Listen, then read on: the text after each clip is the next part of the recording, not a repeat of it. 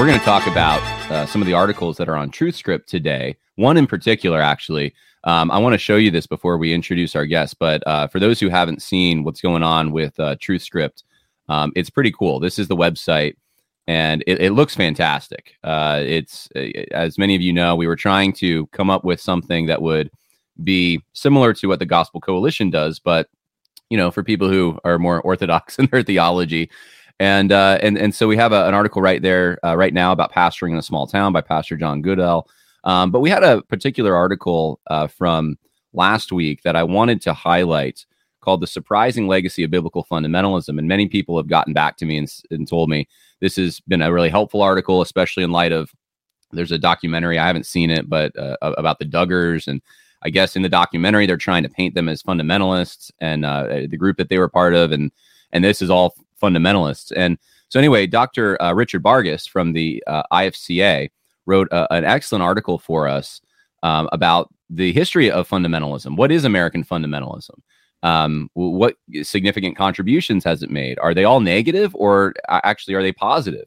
And I think in defining it, we're just going to realize that a lot of what we've been told by the media is not exactly correct. So with that, I want to just welcome onto the podcast Dr. Richard Bargas once again. Thank you for being willing to discuss this and answer questions. Yeah, thanks, John. I'm glad to be here. Yeah. So before we get into the topic, I want to plug the IFCA stuff. I know there's a convention that you guys have coming up. Where can people go to register for that? What are some of the details that they can expect? Sure. So if you went on our website, ifca.org, you'll find there's some banners, or there's some big buttons there. You can click on it. It'll take you to the convention website, and that will allow you to register. It'll give you all the information, who the speakers are. We have, I think, something like 30 seminars, breakout sessions. We've got Q&As, we've got theological panels, and we've got a whole host of things. And it's not just for pastors or for people that are Christian workers. It's for anybody in the church, anybody that's wanting to grow and help them understand not just fundamentalism, but all kinds of biblical themes that'll be offered there. We are really, really packed this year, and so we don't have any room blocks left. But if you go on and register for the convention, you can get a hotel somewhere else, stay with some friends, maybe you're local, and you can come to the event. And there's also a women's conference that's tied into it. It's the same price. There's no separate registration. So if you're a lady, you can come. You can join just the special thing for the ladies. They've got Lisa Hughes, Pastor Jack Hughes' wife. He's out in Louisville. And you can come to that as well as go to the other things that are open to both men and women. So there's something for everybody in the family. There's children's programs and things like that. So yeah, ifca.org, and you can register there. All right. Sounds exciting. I know my parents are going to be there. So, and they're seeing the Ark, I think, and the Creation Museum, because it's not far. And so anyway. So let's talk about fundamentalism a little bit, and I'll start here. You are the president of the IFCA International, and that used to stand for Independent Fundamental Churches of America. Now that it's international, I guess it doesn't stand for, because it's not limited to America. But that's kind of a controversial thing now, to be tied in with that label. When the IFCA formed, was that a controversial label? Or has it become controversial over time? Well, I think because it was born out of the controversy of there were progressives back then. We'd call them liberals also, but they called themselves modernists back then. And because modernism was devastating the American church, out of that controversy, we were labeled. That's how names often are given, is your opponent gives you the name, and we were given the name fundamentalists. Because of our refusal to deny the fundamentals of the faith. And so it wasn't controversial in the way that it is now. Back then, everybody kind of circled around, well, do you believe or deny these things? And of course, if you were a modernist, then you were kind of mocking at those that still believed that Jonah was swallowed by a whale, or that Daniel was thrown in a lion's den, and that Jesus really walked on water, and there really are demons, and he was really born of a virgin. All those things that, Orthodox Christianity has always accepted.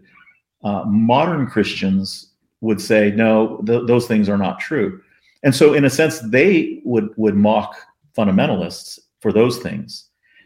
But what we have today is different, because from those original streams started to separate into kind of cultural forms of fundamentalism that left the emphasis on the orthodox fundamentals of the faith and began to emphasize different things, whether it was cultural things like length of hair on women and skirts or versus pants, or whether you had a drum set or certain lifestyles, teetotaling, and all these things. Now, some of that was mixed in early on, but it really wasn't the central point of fundamentalism. So now when people, go ahead. Well, I was going to say that some of that sounds like it's almost a leftover from prohibitionism and some of the reform movements of the late 19th century that were just part of that era. And the social gospel guys were also swimming in that. Yeah, there's a whole bunch of mixture. So, like I state in the article on your website, is that you've got guys like J. Gresham Machen, who he's not a drunkard, but he's drinking alcohol. You've got him, he's smoking tobacco, and so for a independent Baptist fundamentalist, he'd probably look at that and go, those are not things that a man of God would do. And of course, Machen was a man of God. You can't argue from that point. So we look at the scripture as biblical fundamentalists and say, what does the scripture say? But those cultural things kind of attached to the idea of what it means to be a fundamentalist. And it caused some schisms. Some said, like Machen, I don't want to be identified as a fundamentalist because of these weird hangovers that really aren't connected to the true fight that we should be fighting. And then as this isolationism and this splitting and division continued on, of separation from, instead of separation from the apostates, it's separation from those that don't think and act on all these secondary, tertiary, and even things that you should never fight about because of that separation, which is a misapplication of the biblical idea. There was a fracturing that's really unrecognizable anymore. And, you've got people that will deny others are fundamentalists, not by what they believe, but by some of the cultural things that they do or don't do, and say, well, you're not a fundamentalist because you do have a guitar in your church, or right. Yeah. Okay. Or you don't use the King James Bible only exclusively, or, whatever. So that's far from where everything started. There was much more unity at its headwaters, but now that everything has been divided so much, to be called a fundamentalist is really intended to be you're a obscurantist, you're an outsider, you're a barefooted, knuckle dragging caveman of a Christian, and we really don't want to identify with you. And there's a lot behind that, and some of it is unfortunately, some of it's fair in the way that it's you can find fundamentalists that will fit that caricature, but that's, like I put in the article, it's not monolithic. And so we have to be careful when we think about fundamentalists, that we think about them in the category they belong. A cultural fundamentalist and a biblical fundamentalist may look very, very different. They may agree on a lot of things, but they may very much look different. Their churches might look different, and they may put greater emphasis on other things. But that doesn't mean that they are in disagreement on the fundamentals of the faith. But you may not know that, because you can't get past the fact that in their mind, certain things are more important. And so they've stopped fighting the good fight. They're just fighting. And that's not healthy. Yeah.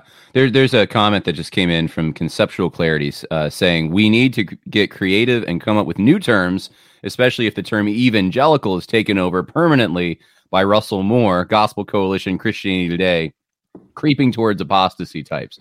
And that's a good point, I think. Like, you don't escape all of this by labeling yourself an evangelical, or as Christian nationalists are finding out, you don't, like, no matter what word you choose, however new or innovative you want to be, immediately it's going to become a pejorative if it disagrees with the spirit of the age. So, so fundamentalist is an older term, but even if you come up with a newer term, it seems like the same thing happens.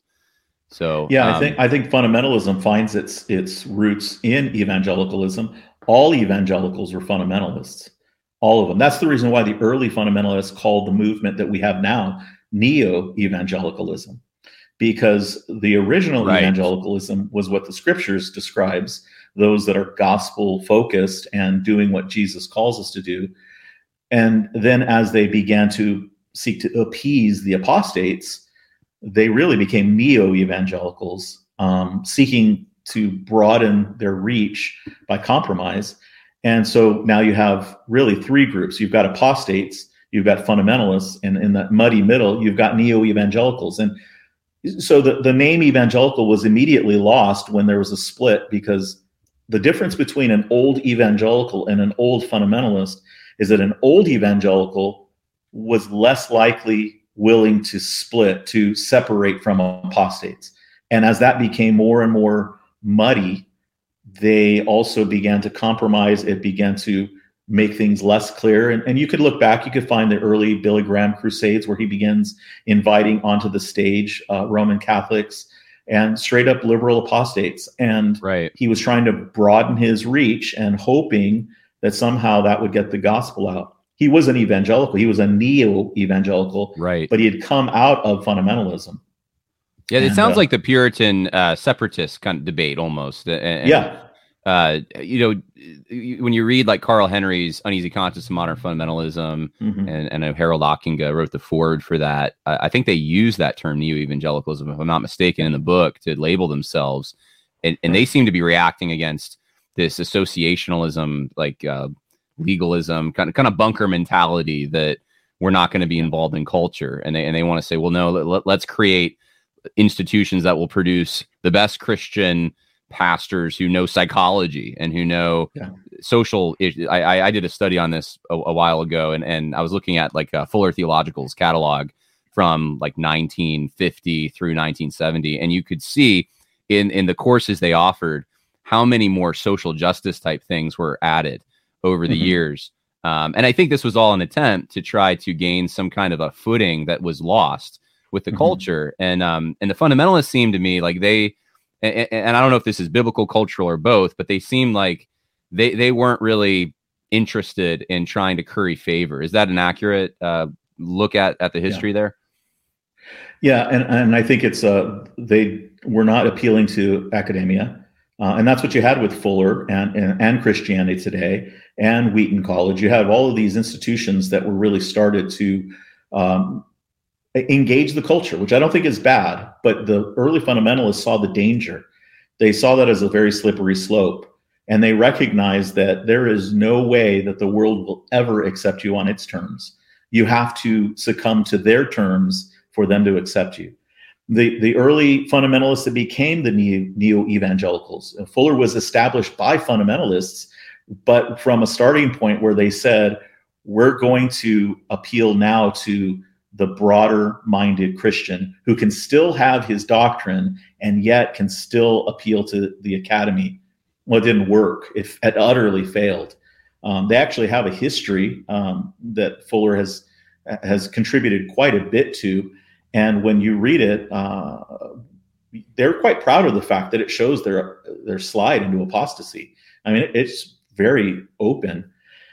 And I think that that's the danger. And the early fundamentalists warned about that. They said, this is not going to work. And of course, they were labeled again as closed-minded and unwilling to engage. I think fundamentalism has to engage, but I don't think it engages the way that they engaged. We engage with the world with the gospel. We go forward with the truth. We, as Scripture tells us, we're going to pull down these philosophical strongholds, but we're not going to buddy up next to them and say, hey, can we sit at the table and talk as equals? Fuller figured out, or I don't know if they ever figured it out, but we all can see it from our side of history, is that when they thought that would work, it failed. It utterly failed. Right.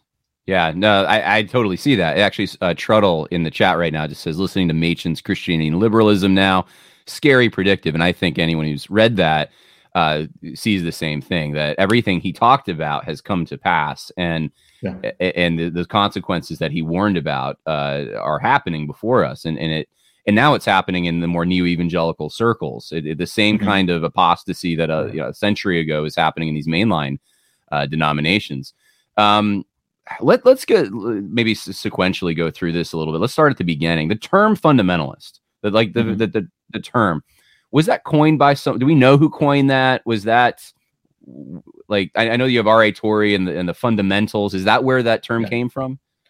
No, it was actually coined by somebody else, and I can't remember right now who it was, but yeah, it wasn't, but it was applied there. And I think it was kind of a mixture. When a lot of things begin, sometimes it's hard to pin down where is the actual beginning. So in the history of fundamentalism, there's a lot of uncertainty about where certain things began. There's a question about how many fundamentals are there. Some name 5, some say 7. About where its strongholds were and things like that. And I'm not a historical expert on fundamentalism. I have read it and studied it, but I wouldn't consider myself an expert. So I couldn't tell you that, but I can tell you that it really wasn't something that was from the very beginning, we think of the Puritans as a positive thing, but when they were labeled as Puritans, that was a very negative thing. I don't know that it bothered them like fundamentalists doesn't bother me. It's a kind of a badge of honor, but I think it was applied to us in a mocking way. Interesting. So it may have been a pejorative then, almost out of the gate, like almost like Christian is, right? Like that was little Christ, and then they just took it. Right. Or you could think in a modern political context, deplorable. Like we're called, deplorables for not voting a certain way, but then we take that as a badge of honor. So. Yeah. Okay, that's interesting. I didn't know that about the term fundamentalism. I always thought it was a very positive term that was supposed to be developed for specifically fighting against modernism. But the fundamentals, obviously, they took that label and they put that on I guess the original founding piece of literature. And what are the fundamentals teach? I mean, is that that's biblical fundamentalism, right? There's no cultural stuff in that. Yeah. No, there isn't. As a matter of fact, if you were to take a look at, you can still buy the fundamentals usually in one volume. When they first came out, they were little booklets. We actually have an old set. They're like super fragile, but we have an old set here at IFCA. And if you were to flip through there, you would find people that predate the fundamentalist controversy, but were fundamentalists in their own day. And they're from a wide range of backgrounds. So you've got like J.C. Ryle in there, who was a low church Anglican. You'll find, evangelical Methodists, evangelical Presbyterians. You'd find evangelical Baptists. You'd find evangelical Congregationalists. So they're from a wide range of Christian backgrounds. And what that shows us is they all agreed that these things are what Christianity is. So going back to Machen's book on Christianity and liberalism, they recognized as a whole, when all these were put together, as they wrote about the virgin birth, as they wrote about miracles, as they wrote about the atoning work of Christ, as they wrote about all of these things, inerrancy of Scripture, they saw it from different angles. They examined it in different ways and defended it. They understood that this is a statement of what Christianity is at its core. They weren't stripping it down to the bare minimums. They were saying, these things are complex and we can look at them from different ways, but we have to have these things. Otherwise, like Machen said, we have a whole different religion.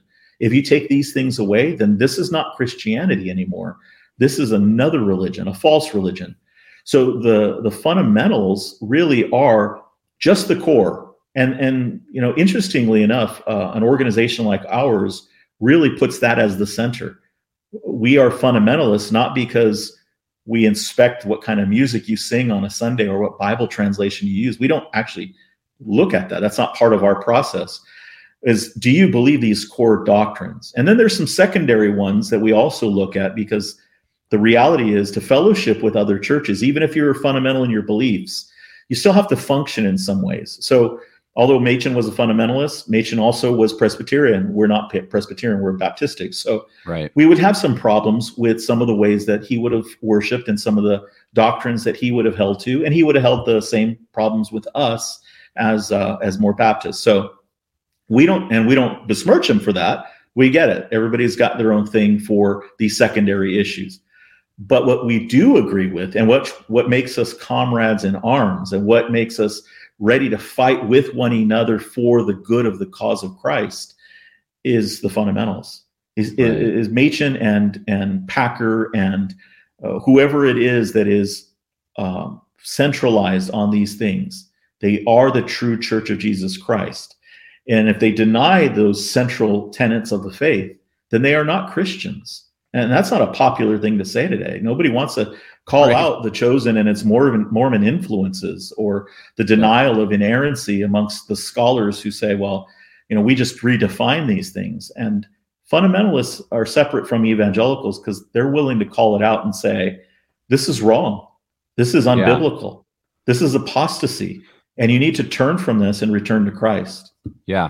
There's a certain boldness to it. One of the folks in chat says, we've got a name already, Christ. That's the name we are fighting to define. And I thought this was a good question to ask. Why not just call themselves Christians? Say, these guys, clearly the pro-Darwin and higher criticism and all these threats that are threatening our religion, Christianity. Why don't we just say that they're not Christians and we're Christians, right? Why not just go with that age-old characterization? Why take the label fundamentalist or some other label? What would you say to that? Yeah, in a perfect world, I just like to be labeled a Christian. Right. But we don't live in a perfect world. We live in a world where there is an enemy, Satan, who disguises himself as an angel of light. And because he disguises himself, he has no problem with deception in labeling the deceptions that he puts out there, all of these false religions that call themselves Christian also, so that now there's confusion in the world. So that when a Mormon comes up to your door and he knocks and you ask him, well, we're Christians, they will say, oh, we're Christians too.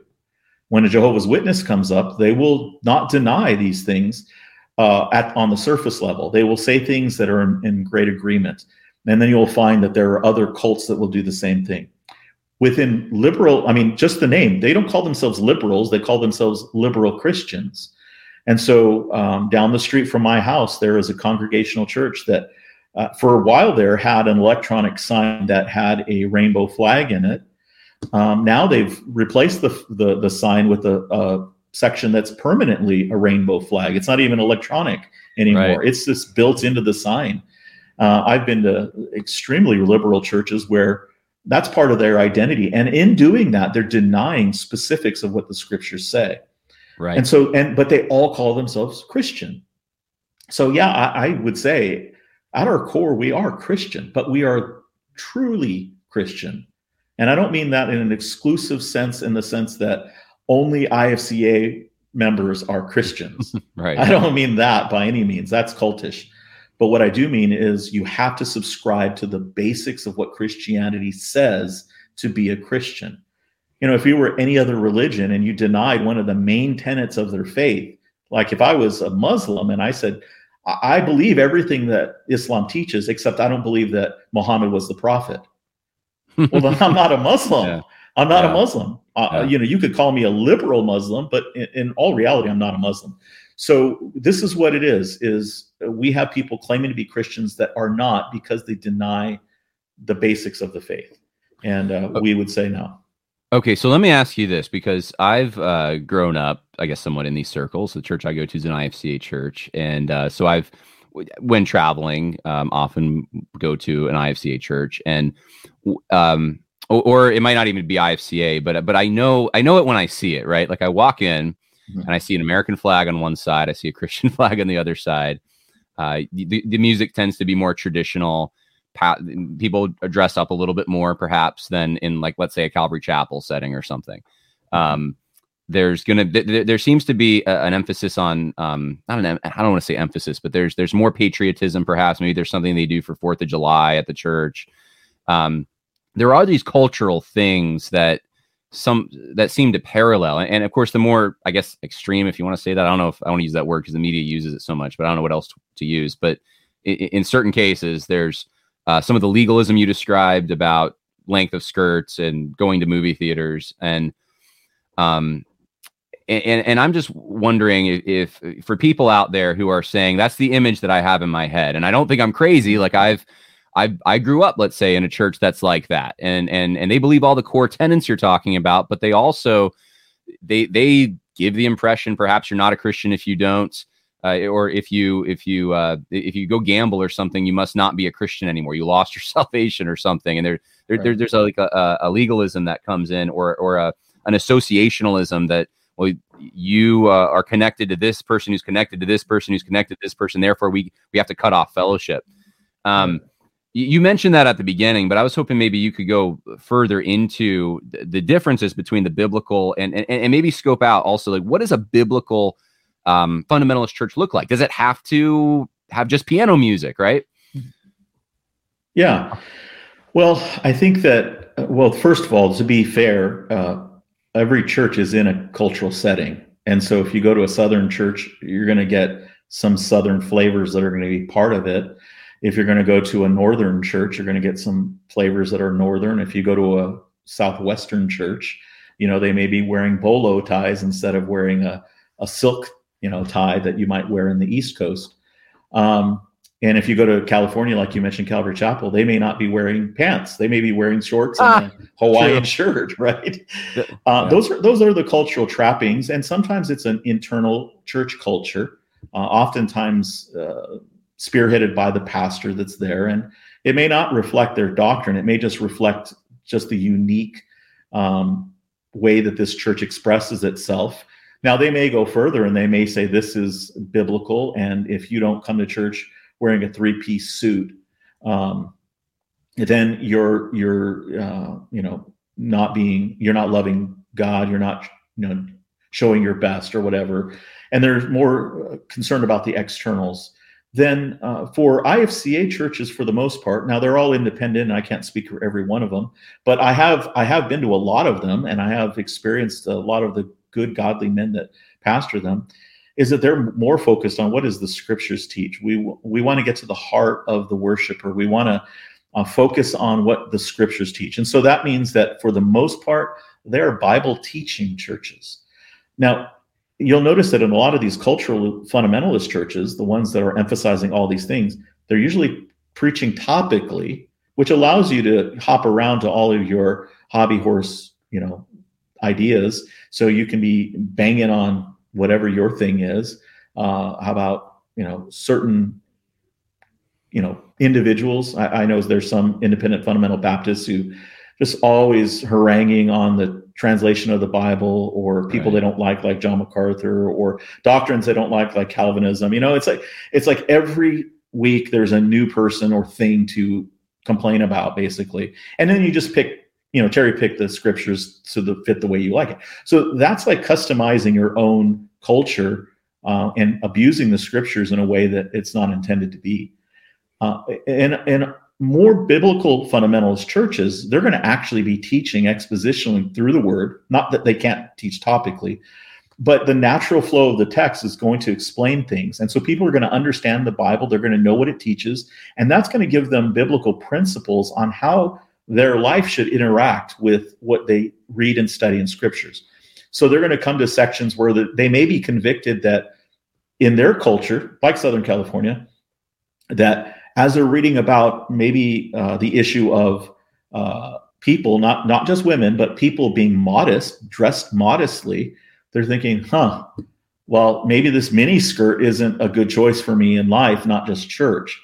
And so we're working through the Holy Spirit and the Word to convict the heart so that the heart addresses the issue in my life. That takes time. That isn't just a set of rules. Cultural fundamentalism just wants to put up fences and fences and fences so that they don't get anywhere near the sin that they're worried about. And it's very selective on which sins they're worried about. But biblical fundamentalism says we don't need the fences because we have the Holy Spirit, we have the Word, and as God leads us through the teaching of the Word and the application of the Spirit, we will move away from the things that are not holy into holiness as the Lord leads us. And of course, that means evangelism and discipleship is taking place in the church. It's a healthy church. We're not only sharing Christ with people, but we're also helping them to grow to maturity. So there has to be patience. There has to be teaching. There has to be application. There has to be follow-up and working with people, being patient with each other. This is very much New Testament church. And so when the Bible and the worship of God is the center of the church, then some of the concerns that maybe the cultural fundamentalist is overly concerned about will be addressed naturally. Some of them won't because they really aren't biblical issues. So you're not going to find any passages in the scriptures that say don't use a drum set. you're going to find that this is the devil's beat inside of your Bible. It's not there. Or that you can only sing hymns or, revivalistic hymns. Some of them have horrible theology written into them, but yet they're old, so they're better. None of that stuff is there. So you won't really find that in a Bible church that's a biblically fundamental church. You will find commitment to the scriptures, and they will reform according to the scriptures. So as they find that they are not in alignment, then the church needs to change. And that may be internal organization of that church as well. When they find that they've been in sin, they will address it as they should in sin, and they will repent, and they will correct it, and they will seek to follow the Lord in all things. That's the model. Now, it's not always perfect, and not everybody does it the same way. But that's what scriptures teach. And if you're going to be a biblical fundamentalist and be committed to the word, then that's going to give you a spine of steel when you deal with the culture, because the culture is calling us out about all these things they don't agree with. We're not going to back down. At the same time, judgment really begins with the household of God. And so we look at ourselves and go, where are we not living what scripture calls us to live? And we need to change those things and work on them so that we're a light, a testimony in the darkness, instead of bringing shame to the name of Christ. So that doesn't really deal with those kind of external things, but it really does as it starts to seep into the whole life of the church. No, that's helpful. I think what you said about putting fences, particularly because the fundamentalists seem to be putting up a fence that was a biblical fence. It was the fence that's already embedded in the scripture, and then so is what happened historically that certain groups that were originally, we should build a fence, they just decided, well, let's keep building fences. Let's just build more and more and more. And so now you get to a point where Jacob Yates just commented and said there's certain, I guess, independent fundamental Baptist groups that are teaching blatant modalism and Pelagianism, yet they want to be known as fundamentalists. So that they've lost some of this doctrine, but they're keeping some of the cultural trappings from, let's say, 1920. And so they think they're still fundamentalist. Is that what you think happened, or is it that the media, or maybe both, that came in and just started equating the two in people's minds?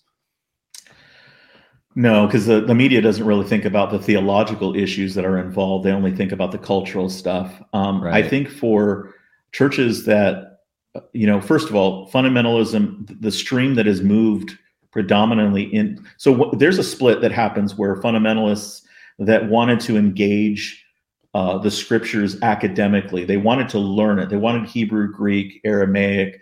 They wanted archaeology. They wanted to know it well. They unfortunately started to veer towards the positive side that would accept them, which was neo-evangelicalism. And so as you start doing that, you start almost emptying the fundamentalist camp of the academic side of the study of scripture. And so you have also the rising up of Bible institutes. Remember, all of the liberals took over all of the seminaries for the most part. And so you have Princeton, Yale, and all these schools that are lost. That's why Machen had to start up Westminster. So you have the loss of the academy, and it has to be rebuilt. Well, popular fundamentalism was built at a grassroots level. As it raised up leaders, it did it through the Bible Institute, which wasn't always as rigorous in the academy. So you end up with a whole swath of fundamentalist churches that are pastored by men who haven't had the best training. They're doing the best they can, but they don't see distinctions. They don't understand issues like Pelagianism and what does that mean. And they're introducing things because of their own ignorance, not intentionally.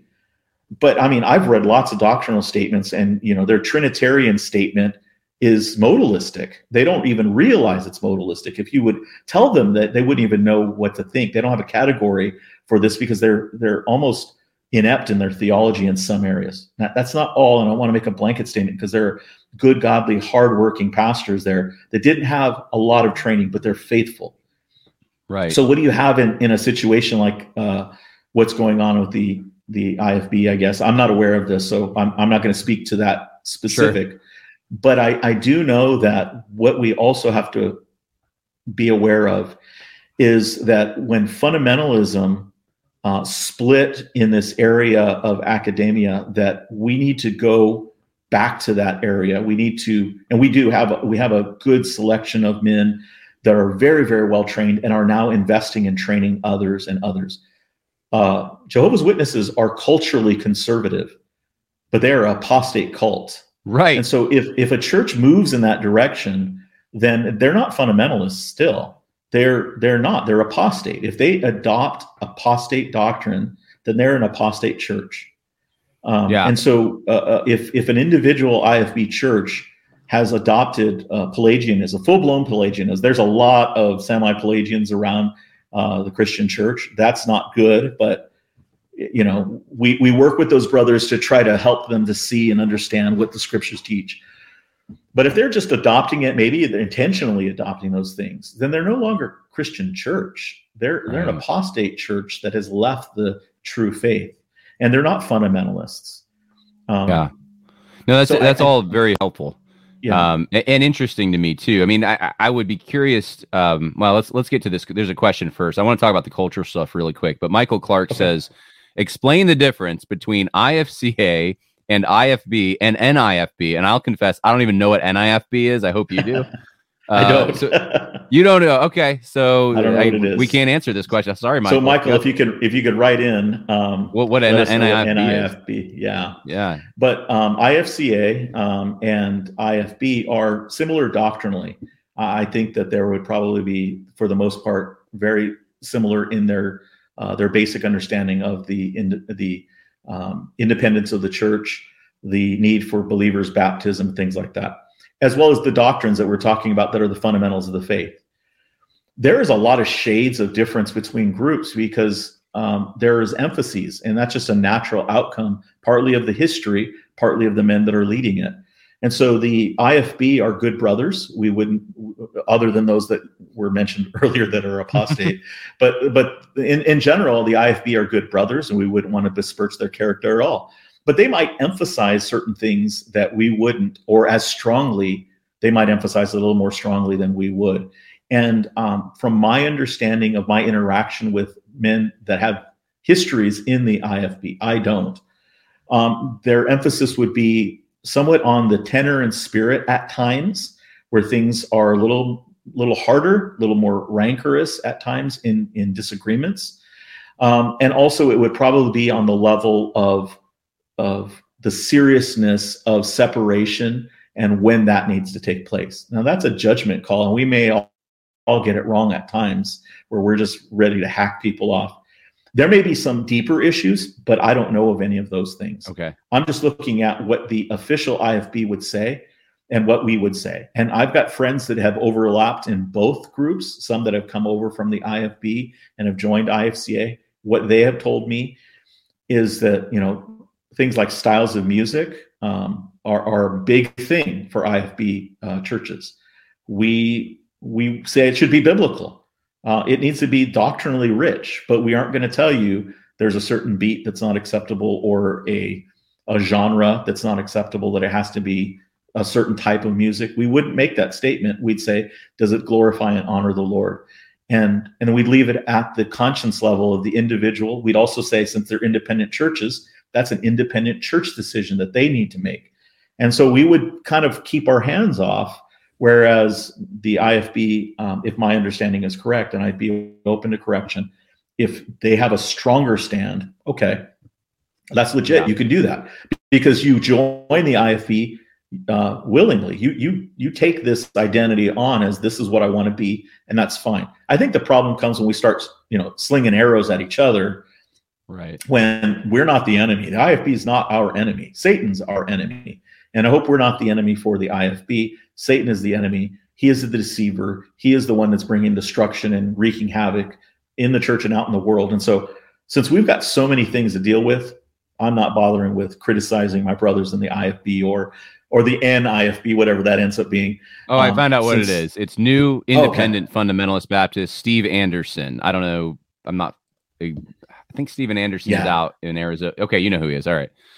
Yeah, well, so I know the name. I've seen it, but I don't really know. And I think it would probably be KJV. Similar in yeah, KJV only. I'm pretty sure is the issue there, if I'm not mistaken. And for me, the problem with KJV onlyism isn't that I won't fellowship with my KJV only brothers.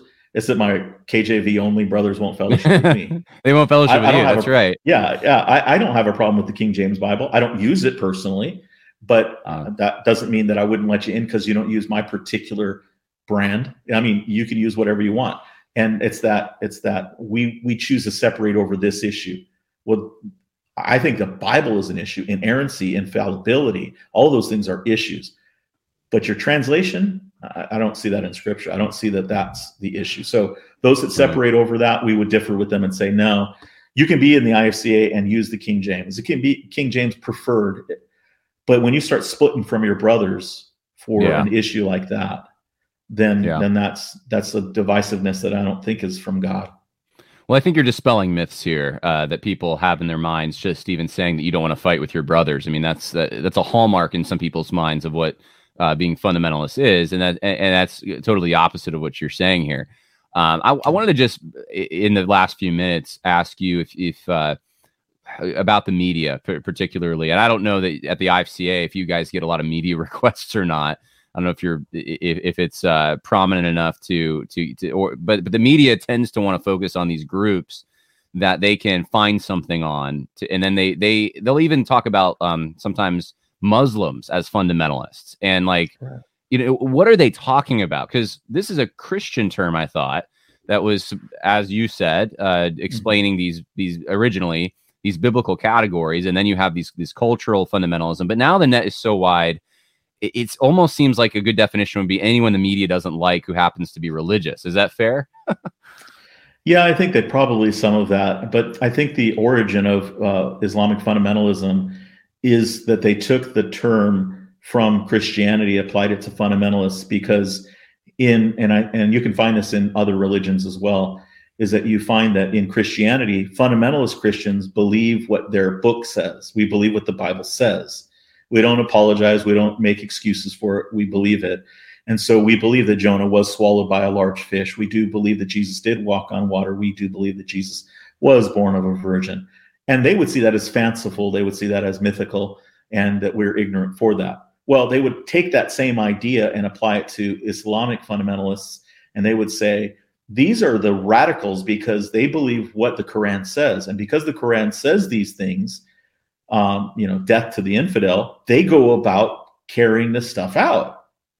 Yeah, they're crazy. They believe what the Quran says. Well, that's true. There are some that do that. They believe it.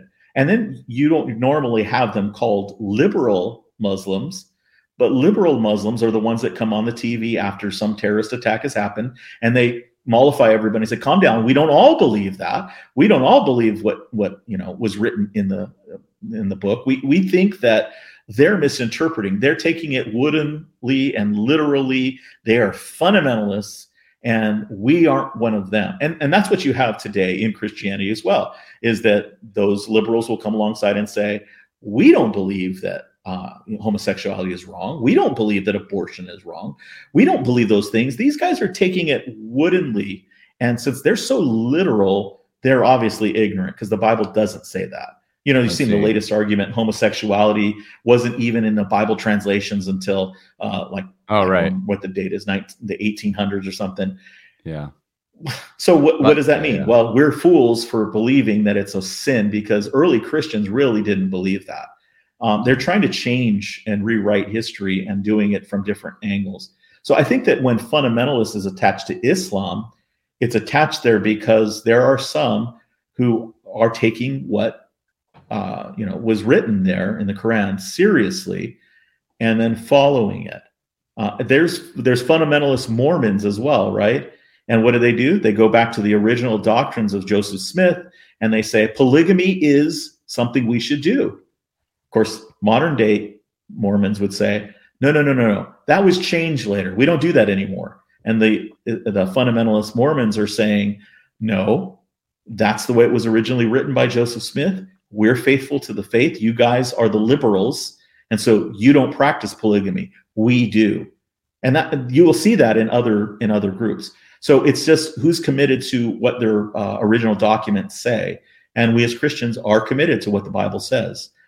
We're not always committed to what they would say we believe, because they would go to extremes and say silly things that Christians really don't believe, but they're trying to smear our testimony and our name by attributing, stupidity to us, which is not the case. So.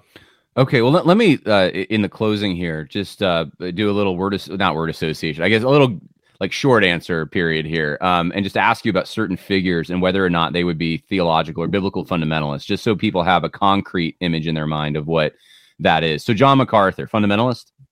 Yeah. Biblical fundamentalist, okay. Yeah. R.C. Sproul? Biblical fundamentalist. Now, he would be when you get to his eschatology, his preterism he was a semi-preterist, so it pushes it close, because when you get to full preterism, I think that's outside of orthodoxy.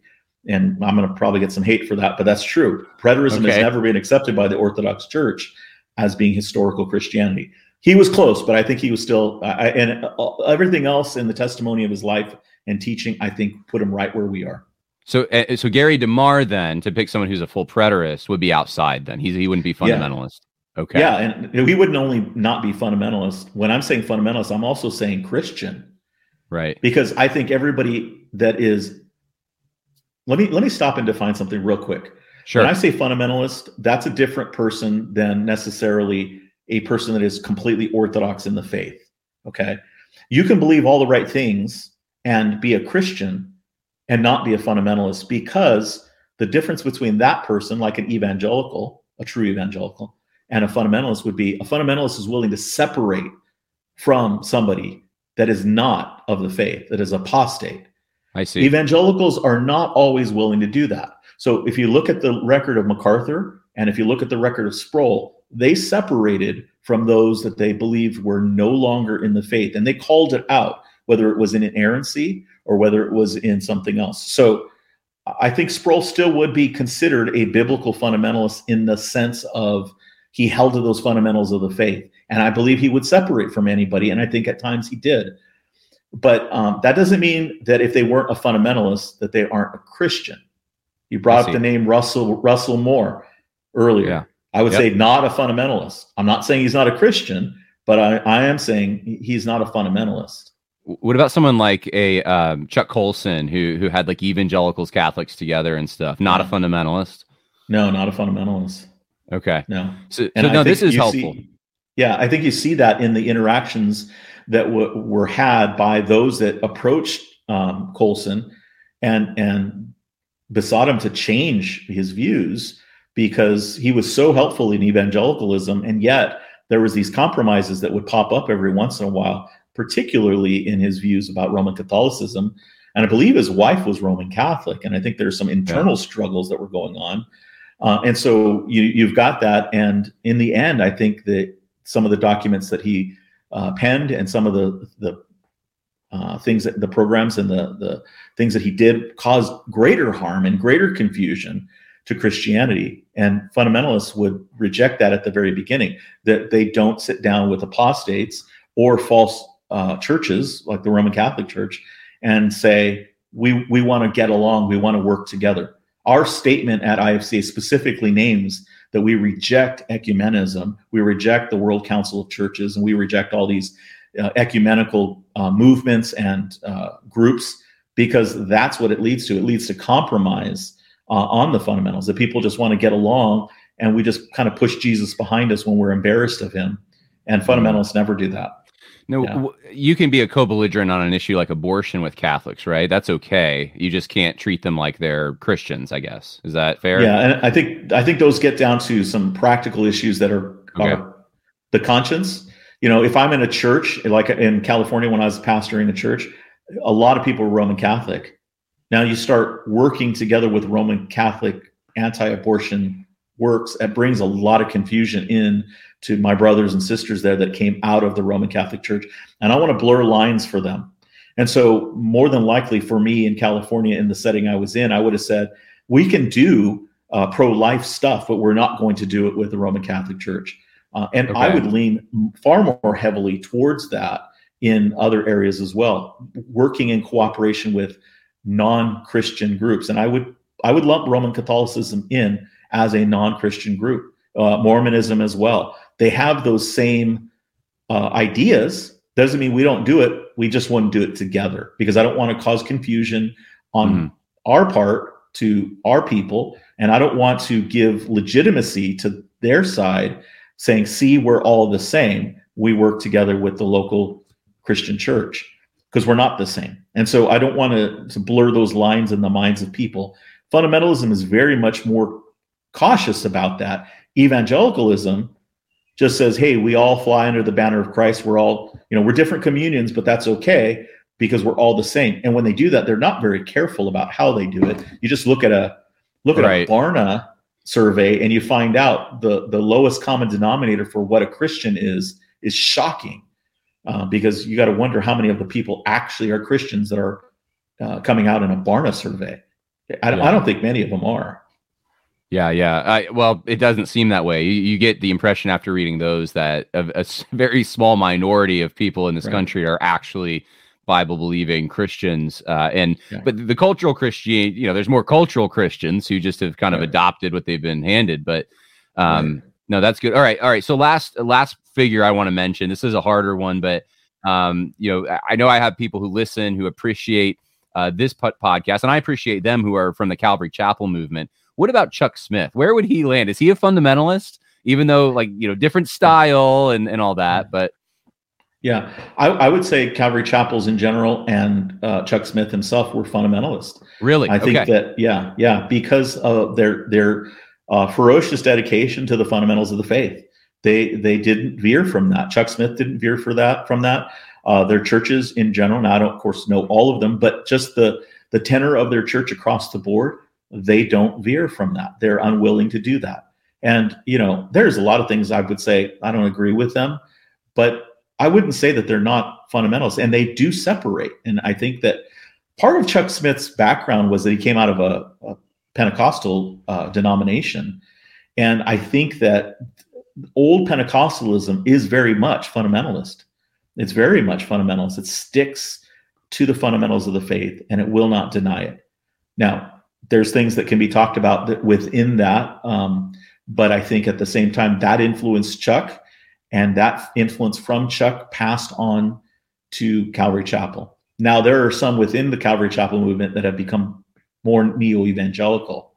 So it just depends on the individuals, because sometimes platform is much more important than faithfulness. And so you might have specific Calvary Chapel pastors, as they've gotten bigger, they have been willing to broaden themselves in by whatever means possible. And so they start linking arms with all kinds of people that, a fundamentalist would not do or would feel very uncomfortable doing. But I think as a whole, the average pastor, the average Calvary Chapel pastor, and Chuck Smith himself, you could put them into the category of fundamentalists. Now, biblical fundamentalists, yes.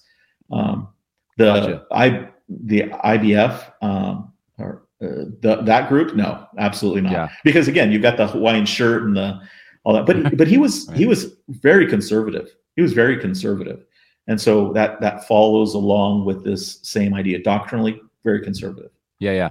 All right. So this is the last question, because it's coming up in the chat, so I have to put it up here. And I suspect this will be in the comments too.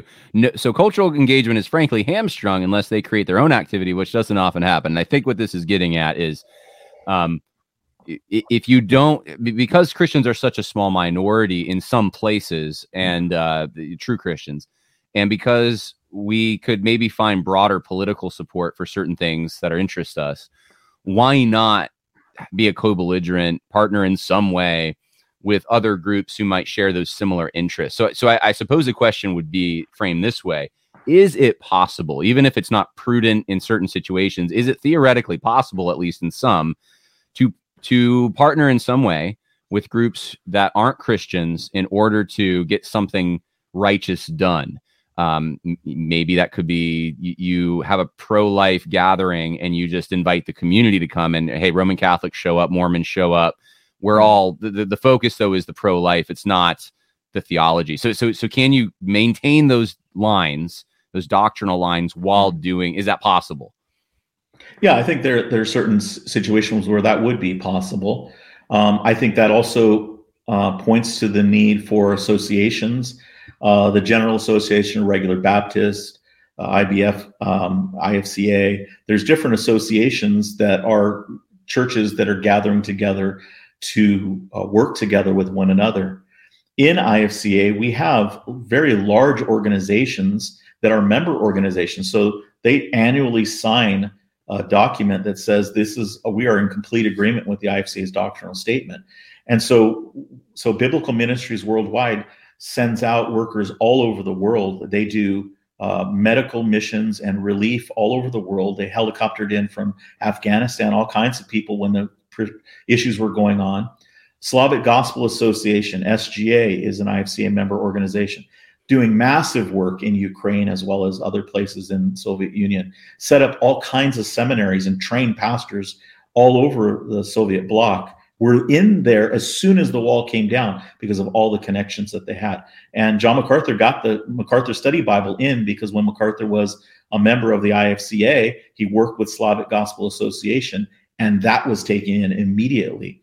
And so there is a lot of things where we aren't hamstrung, but we are also judicious. We're also not just, evangelicalism just looks at the end goal. It says it doesn't matter as long as we get there. And so the justification for compromise always is, well, we want to get there. And that's what led Fuller to its path where it's ended up today is, well, can't we just still partner with these others that are compromisers in these certain things?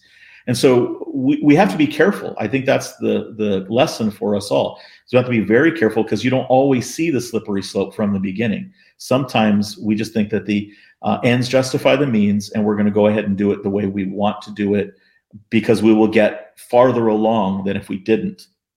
I see. I think that was Chuck Colson's. Yeah, I think that was Chuck Colson's mentality as well. Yeah, if we can get evangelicals and Catholics, yeah. But what I'm hearing you saying, and I want to just draw the line for people because I suspect this is going to be we talk about a lot of political things on this podcast. Yeah. You're talking about a posture here of caution. Really, you're saying that there's pitfalls, there's dangers. You're not saying it's wrong in and of itself. Like you can find a Bible verse that says you can never, vote for a Catholic, or you can never partner. You can't work you can't have a secular job, let's say, and work with people of other religions. You're not drawing these lines. You're saying that, look, you just have to be careful. The closer you get to these people, and the more you treat them like almost like brothers, or like you have so much in common because of these important issues.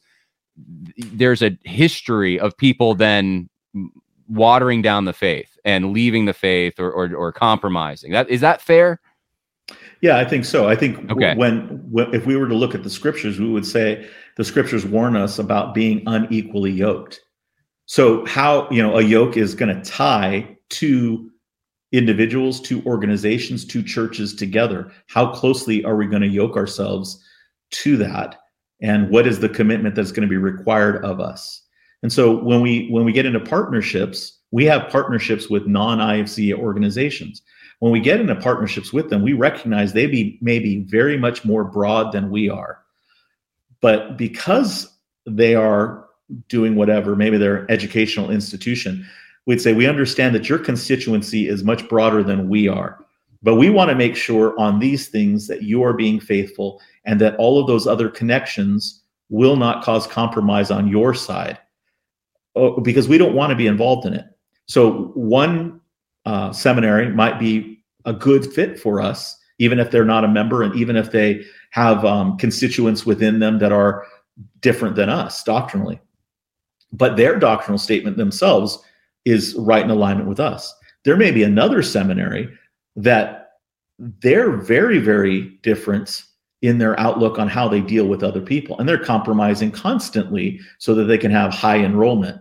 We would look at that and say, I don't think that's smart, because they're going to do something, or they're going to say something, or they're going to act some way that's going to bring reproach to the name of Christ. And we don't want our name connected with them.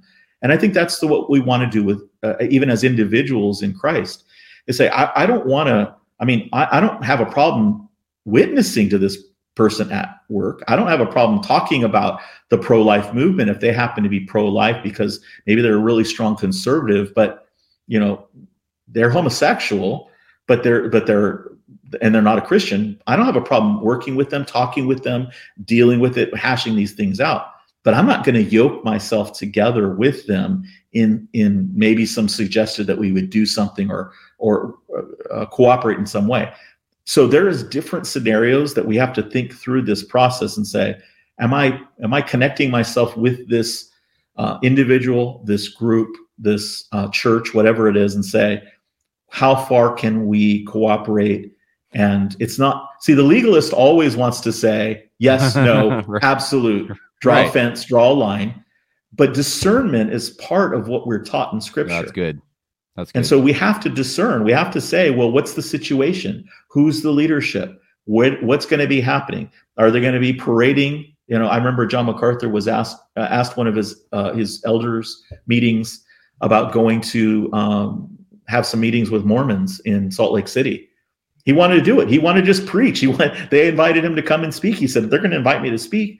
The elders came back and said, we're a little bit concerned about what they're going to do with John MacArthur showing up in Salt Lake City.